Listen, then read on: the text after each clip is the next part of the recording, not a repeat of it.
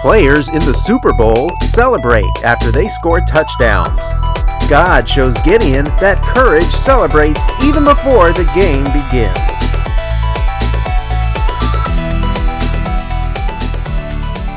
Good morning, Cross Life family. Love seeing you here on Sundays. This is the best place for you to be as long as you can be here. We have components of worship that happen here on Sunday morning that build our community together and that you can't get anywhere else. But a good second place is Facebook Live. So welcome to Facebook Live viewers who are some here in town, some a long distance. Glad to have you here today. And you might see a few of our people attending here today, our Cross Life family members, commenting on Facebook Live. We want that. That's interactive learning, and that helps with retention.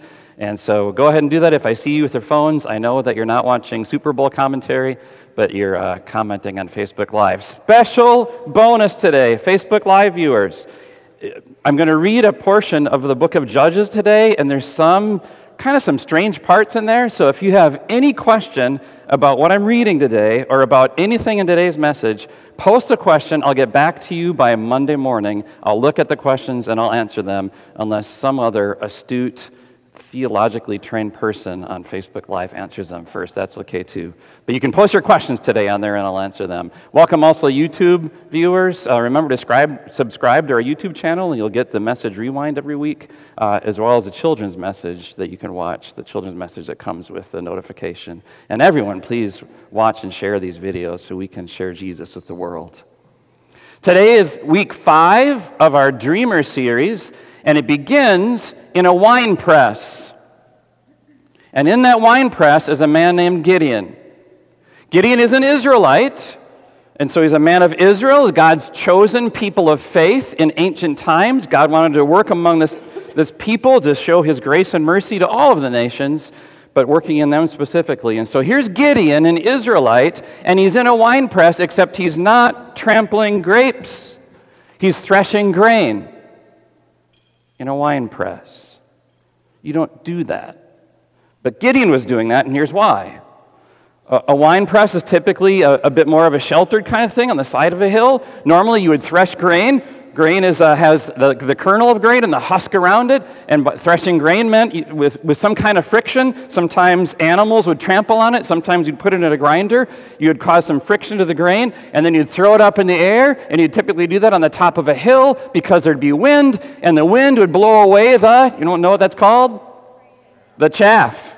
It would blow away the chaff, and so all the husks and all that dust would blow away, and the grain would land back down here, and you'd have clean grain.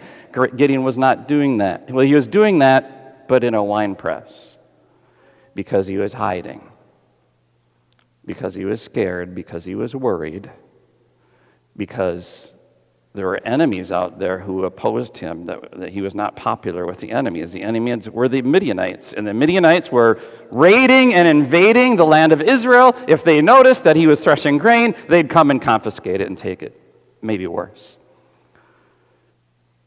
On the scene then, where Gideon is threshing grain in the wine press, God finds Gideon, a worried, fearful man, and says this, "The Lord is with you, mighty warrior."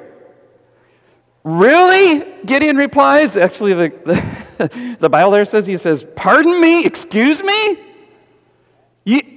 I'm an Israelite. The Midianites are invading and raiding our land. They're stronger than we are. I'm a small clan, and I'm the weakest in my clan. God, you got the wrong guy."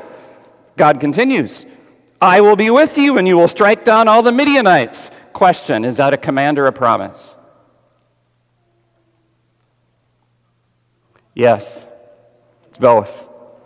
God never gives a command without giving a Yep, and so these are promise type words. I'll be with you. You will attack. This is like God telling Gideon, Gideon, you're going to do this. And also God telling Gideon, you're going to do this. Both at the same time. So here's the initial plan. God says, Gideon, you're my man. You're the mighty warrior, and you're going to have courage. And here's what I want you to do. I want you to prepare your own send-off party so that you can take the Israelites and go attack the Midianites. And your send-off party looks like this. Gideon, go take your father's prize bull. How much is a stud bull worth to a rancher? Everything. I want you to take your father's prize bull. I want you to sacrifice that to me, Gideon. And the wood that I want you to burn the bull on, I want you to destroy your father's favorite pagan, idol-worshiping church. All the wood frame, all the wooden pews, and the wooden steeple, I want you to take it all down and burn it in a fire and put that bull on it and sacrifice it to me. And Gideon did. And then he wasn't just not popular with his enemies, he was not popular with his family and with the town people. Matter of fact, a mob riot formed and they all said, "He must die." Courage isn't always popular, except with God. When your courage is God-given and God-formed, it may not be popular, but it is with God. And look at what God asked Gideon here to do. God wants you to be courageous like Gideon, and he asks you to do two things, like he asked Gideon. Number one, come out of hiding. Come out of the shadows. Come out of faking and pretending. Come out of shrinking back. Come out of not fully trusting and believing in this great and awesome God. Come out of it. And number two, be willing. If God's asking you to be courageous, he's asking you to be willing to commit to sacrificing for him when it may not be popular with everyone else. That's what he asked Gideon to do, and Gideon did. Look at it this way. Courage is based more on values than on votes. More on God's values, biblical values that are established for us by God. And these are principles and pillars of life. So build your courage on those and don't worry about the votes of popular opinion. Jesus had to do that. Jesus built his ministry. Jesus suffered and died because he was so committed to the values that he had eternally. And his number one value, more popular than the votes of popular opinion, more popular than the devil's votes, who came to Jesus with lies and offered him actually a better deal than suffering and dying for the sins of the world. Jesus valued this more than his disciples' votes when they tried to dissuade him from going to Jerusalem and dying. More than the votes of the crowd that actually called for his crucifixion, which is where he was headed, but it didn't define that condemnation. They condemned him as a criminal. And because of Jesus' values, he knew he wasn't a real criminal. He knew he was the Savior of the world. And this value that drove Jesus and gave him courage was that he played for an audience of one. His Father and his Father's approval and agenda was more important to Jesus than everybody else's put together. Can you get up every morning and say, "Father, you're my audience of one today. The agenda that I'm seeking today, I want to be your agenda, God. More than mine, more than what everyone else gives me. The identity that I live with today, God, I want to be what you give me, and that's more important than what everyone else tells me I am." That's courage. That allows you to be the mother of a baby whose doctor tells you, you need to abort this baby because it has this disease and that disease, and you're at this risk, and lets you be the mother who says, "I'm going to give birth to this child, and I'm going to pray hard, and I'm going to parent hard, or maybe I'm going to give it up for adoption, but I will not end the life of an unborn baby. I don't care, doctor, what you tell me. I'm going to have courage and put it in God's hands."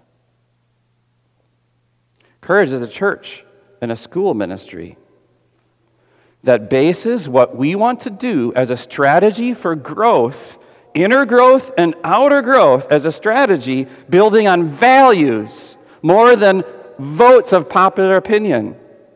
That takes courage and control and discipline. Our values, loving, life-changing, family, as a church, are beautiful values. There's other values too, and that are good values, but we need to focus on these, and when we do, that's courageous ministry. We're going to see God bless that. All right, so that was just my introduction. I'm just getting going. That was just my introduction. So now we're going to actually read from Judges chapter 7. So Gideon has responded to God's call to courage. Gideon has burned the bull in a sacrifice. The pagan temple and church pews and steeple that his dad owned are gone, and actually his dad now is getting on board with this thing and coming to his defense. Gideon has gathered an Israelite army of 32,000 men. All right, that's part of this story. Here we go. Judges chapter 7, beginning at verse 1. Early in the morning, Jerubbaal, that is Gideon, and all his men camped at the spring of Harod. The camp of Midian was north of them in the valley near the hill of Moreh. The Lord said to Gideon, "You have too many men. I cannot deliver Midian into their hands, or Israel would boast against me. My own strength has saved me. Now announce to the army, anyone who trembles with fear may turn back and leave Mount Gilead." So 22,000 men left, leaving 10,000. But the Lord said to Gideon, "There are still too many men. Take them down to the water, and I will thin them out for you there. If I say, 'This one shall go with you,' he shall go. But if I say, 'This one shall not go with you,' he shall not go." So Gideon took the men down to the water. There the Lord told him, "Separate those who lap the water with their tongues, as a dog laps, from those who get down on their knees to drink." 300 of them drank from cupped hands, lapping like dogs. All the rest got down on their knees to drink. The Lord said to Gideon, "With the 300 men that lapped, I will save you and give the Midianites into your hands. Let the others go home." So Gideon sent the rest of the Israelites home, but kept the 300 who took over the provisions and trumpets of the others. Now, the camp of Midian lay below them in the valley. During the night, the Lord said to Gideon, "Get up, go down against the camp, because I am going to give it into your hands. If you are afraid to attack, go down to the camp with your servant Purah, and listen to what they're saying. Afterward, you will be encouraged to attack the camp."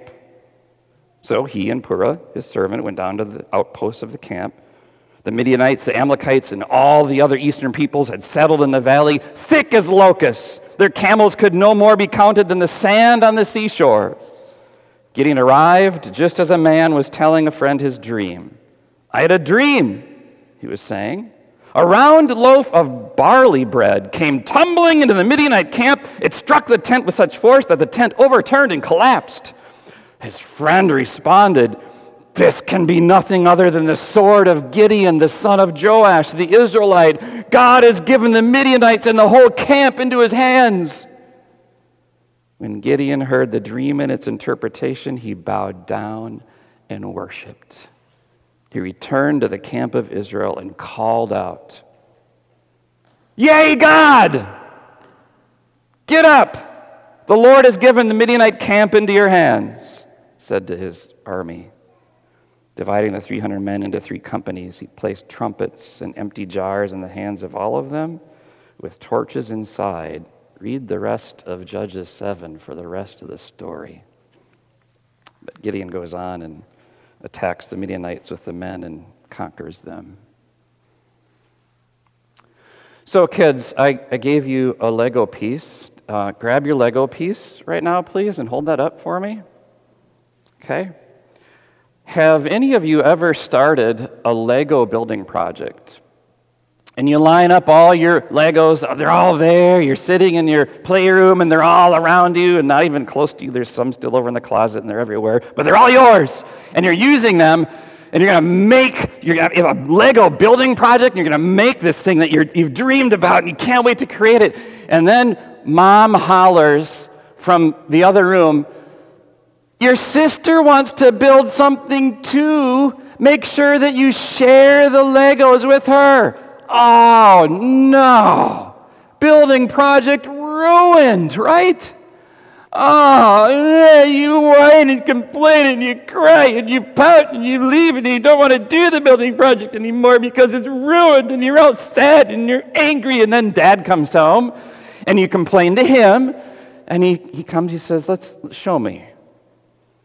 And you show him just your little limited Lego pile, not the whole thing because you had to share. And he takes this little limited Lego pile and your dad makes this awesome castle spaceship thing. And it is so cool. You've never seen anything like it. And you say, look what I did. No, you don't say that. What do you say? I have the most awesome dad. And you take pictures of it and you put it on Facebook and on Instagram and you tell you and you have the awesome. And guess what? He did something that you thought you couldn't do with the limited Legos that you had. That's what God is doing with Gideon and the army. It's exactly what God was doing. He comes to Gideon, he says, you have too many men. This is chapter 7, verse 2. You have too many men. Pay attention here, God says, I cannot. God, the almighty, all-powerful God says, I cannot. I cannot deliver Midian into the hands of your men, Gideon, into their hands, or Israel will boast against me. My own strength has saved me. There's two problems with that. My own strength has saved me. Number one, your own strength can't save you, ever. It can save you from some things, but not all things. And number two, when your own strength does save you from some things, we tend to boast in ourselves and not in God. When you think that your own strength saves you, that's a self-reliance that removes you from God's can and puts you into God's cannot. And it's not God's fault. When you think your own strength saves you, your self-importance interferes with God's can so that it becomes God's cannot. He says this right here. So with less than 1% of his army, Gideon started with 32,000 men, and now he has 300. I'm not good at math, but I believe that's less than 1%. Is that correct? Okay. With less than 1% of what Gideon thought that he needed, God is now telling him, now we're going to do this, and it's going to happen. Courage works best when we have less so that God can do more. Don't be afraid of God asking you to share your Legos. Don't be afraid of God actually taking away some of your Legos. Don't be afraid of the spreadsheet that you put together for your church committee, for your family budget, and you got that spreadsheet and there's empty boxes that don't make sense and they're not helping with the formula of success. Don't be afraid of those empty boxes, and I tell you what, better than not being afraid of them, write something in them. Just write God. Don't be afraid of starting a small group in your home, of leading a Bible study. Don't be afraid of witnessing to your friends. When you have less and you're equipped with fewer resources than you think that you need, when you have the 1% of what you think you needed, don't be afraid of that. God is saying, have courage. When you have less, that's exactly what God wants, because that allows Him to do more. It allows Him to get more involved and allows Him to get the glory. With his band of 300 men, Gideon does go to attack the massive army of the Midianites. The Bible says here in Judges, they're thick as locusts. Is Gideon still afraid? As he gathers his army, he only has now the 300, and he goes to the camp and he sees that the Midianites and the Amalekites and the eastern peoples are thick as locusts, and you can count the sand on the seashore, but they're more than that? Absolutely, he's afraid. So God tells him, if you're afraid, this is verse 10 and 11, If you're afraid to attack, go down to the camp, the Midianite camp, with your servant Purah, and listen to what they're saying. Afterward, you will be encouraged to attack the camp. God does not say, Gideon, I'm so sorry. You're scared. I'm sorry to make you scared. I shouldn't be doing that. I'm gonna take all your fears away. You name it, Gideon. Whatever you're afraid of, I'll take care of it for you. God doesn't say that. God says, Gideon, you're afraid? It's okay. It's okay to be afraid, but it's not okay for your fear to paralyze you. It's not okay for your fear to immobilize you, Gideon. So I'm going to give you something that's so much more important than your fear that you're going to forget your fear and you're going to want to do that important thing. You know, like your family's at the park, Six Flags, you know, and there's a big roller coaster and you got your 7-year-old and you know, they're scared of the roller coaster, or your spouse. Or your 17-year-old, right? Or anyone in your family who doesn't want to go on the roller coaster, but that's such a big deal. That going on the roller coaster is so important. What do? You face your fears, you go on the roller coaster, and maybe it's even a traumatic experience, but after you're done, at the very least you face your fears. If you're me, you get back on the roller coaster again, and you realize what fun it is, and you keep going. So courage is not the absence of fear, but the conviction that God is more important than fear. God is more important than fear. Gideon hears that from God. Gideon understands. God is telling him, Gideon, this is not about your story. God is saying, Gideon, this is my story. This is God's story. And when Gideon realizes that it's God's story and not his, that's what motivates and inspires him to walk forward even in fear. Even Jesus recoiled. In the Garden of Gethsemane, Jesus says that his soul was overwhelmed with sorrow to the point of death. Jesus is saying, this is killing me even before I get to the cross that's supposed to kill me. Jesus is saying, I'm dying here of sorrow. You could even say of fear, of anxiety. It's not that Jesus is the Son of God, and he has this. You and I can have fears and anxiety as Christians too.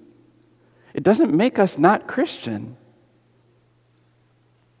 Fear and anxiety controlling us and immobilizing us and paralyzing us. That didn't happen to Jesus, and it shouldn't happen to us either. Jesus prayed through it. Jesus focused on his Father's will, and it was all about it being his Father's story and not Jesus' own story. Jesus, we said before, don't be afraid of less. Philippians 2 tells us that Jesus became nothing on the cross. Jesus was reduced to nothing. And only then could he become everything. Jesus walked in the Garden of Gethsemane with fear, but something became more important than that fear, and that was pleasing his Heavenly Father, his audience of one, and now he wants you to do the same thing. He's not asking you to never be afraid. There are times when you shouldn't, but there's times when you just can't help it. But he's asking you to walk into that fear. Courage is fear walking. Do you want that kind of courage? And say yes. Okay, courage is fear sacrificing. Are you ready for that kind of courage? Say yes. Courage is fear showing mercy to people who don't deserve it. Are you willing to show that kind of courage? Say yes.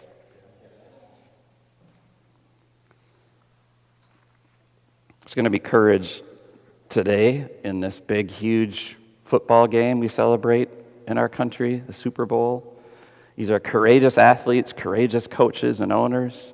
It's a feat of excellence. It's fun to watch. You see feats of excellence in the advertisements too. It's a great afternoon, and there's celebration going on. Have you caught this, that there's new celebration in the National Football League? That recently the rules changed, and they've allowed players, not just to spike the ball. The kids talked before about spiking the ball in the end zone. But they're allowing players to do a lot more in the end zone than just spiking the ball, like more than touchdown dances even. And so here, Roger Goodell said this, the NFL commissioner, when they relaxed the rules, this is very recently, he said, "We saw a lot of interest in allowing the players a little more freedom to express their joy and their individuality, and frankly, celebrate the game." So we've seen after touchdowns, like these celebrations, like mock weightlifting routines and rock'em sock'em robots, and the players are all acting this out. One team actually acted out bowling, where the other players lined up as bowling pins, and then he pretended to bowl or bowled the football, and it knocked him over. And all this is intended. They've enacted movie scenes. Even one with Nolan Ryan. There's a movie scene with Nolan Ryan they reenacted. And so you're seeing all this crazy celebration after touchdowns. Let me ask you this. How do you celebrate God? Let me be more specific. When do you celebrate God? All the time, including this time. Notice, don't let this escape you. This hit me as I was studying this. This is the fourth and final lesson of courage that we have from Gideon today. When did Gideon celebrate God? So God sent him to look. He had gathered his 300 men. God sent him to look at the Midianite camp. Oh, they're more numerous than sand on the seashore. He sees how big and numerous they are. And he hears this dream from the Midianite man. Now pay attention. When Gideon heard the dream and its interpretation, he bowed down and worshiped. Then he returned to the camp of Israel and called out, "Get up! The Lord has given the Midianite camp into your hands." When did Gideon celebrate God? Before the battle. Not after the victory. He celebrated then too. Anybody can celebrate after the victory. NFL players can celebrate after a touchdown. This is Gideon on the 41-yard line. There's 0.6 seconds left. It's fourth down and 26 yards to go for a first down. And he's behind by 28 points, and he's doing a touchdown dance in the middle of the field before the final play. Courage. Courage celebrates God, not just after the victory, but before the battle. Gideon showed courage by doing that. So today you're sitting on your sofa next to your nachos and queso, and your team scores a touchdown. And you jump up to celebrate, and you spill queso all over the place, and nacho chips are flying, and you say, "Yay for my team!" Just let that give you a small picture of what celebrating God looks like.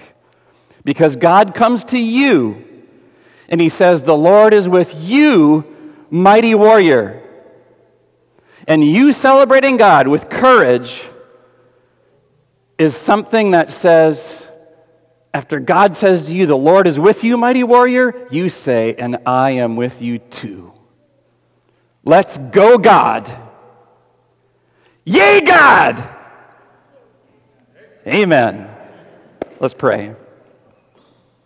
God, you are great and you are amazing, most of all because you are so gracious. Most of all because you sent your son Jesus to the cross. In him, our fears that paralyze us are forgiven and gone. In him, our insistence on knowing the way better than you do disappears. In him, our cowardice, our hesitation, and our hiding is forgiven and paid for. Thank you for the blood of Jesus on the cross that saves us from our sins, Heavenly Father. May that saving of Jesus not just save us from the bad, but also set us apart for the good, as you promised. May the cross give us courage. May your words to Gideon today that gave him courage long ago give us courage still today. Courage to speak and to serve and to sacrifice and to say your name. Courage to celebrate you all the time. It is in the powerful name of Jesus that we pray. Amen. Do you want more courage in making decisions or tackling your problems? Have your fears kept you from moving forward? God can change all that. By His grace, He forgives you and promises the Lord is with you. Be with Him. Pray to Him. Find your courage in Him. And follow us on YouTube and Facebook for the rest of the Dreamer series. What has God given you courage to do? We'd love to hear about it and encourage others by your story, so please comment below. Thanks for watching and for gifts that support our video ministry.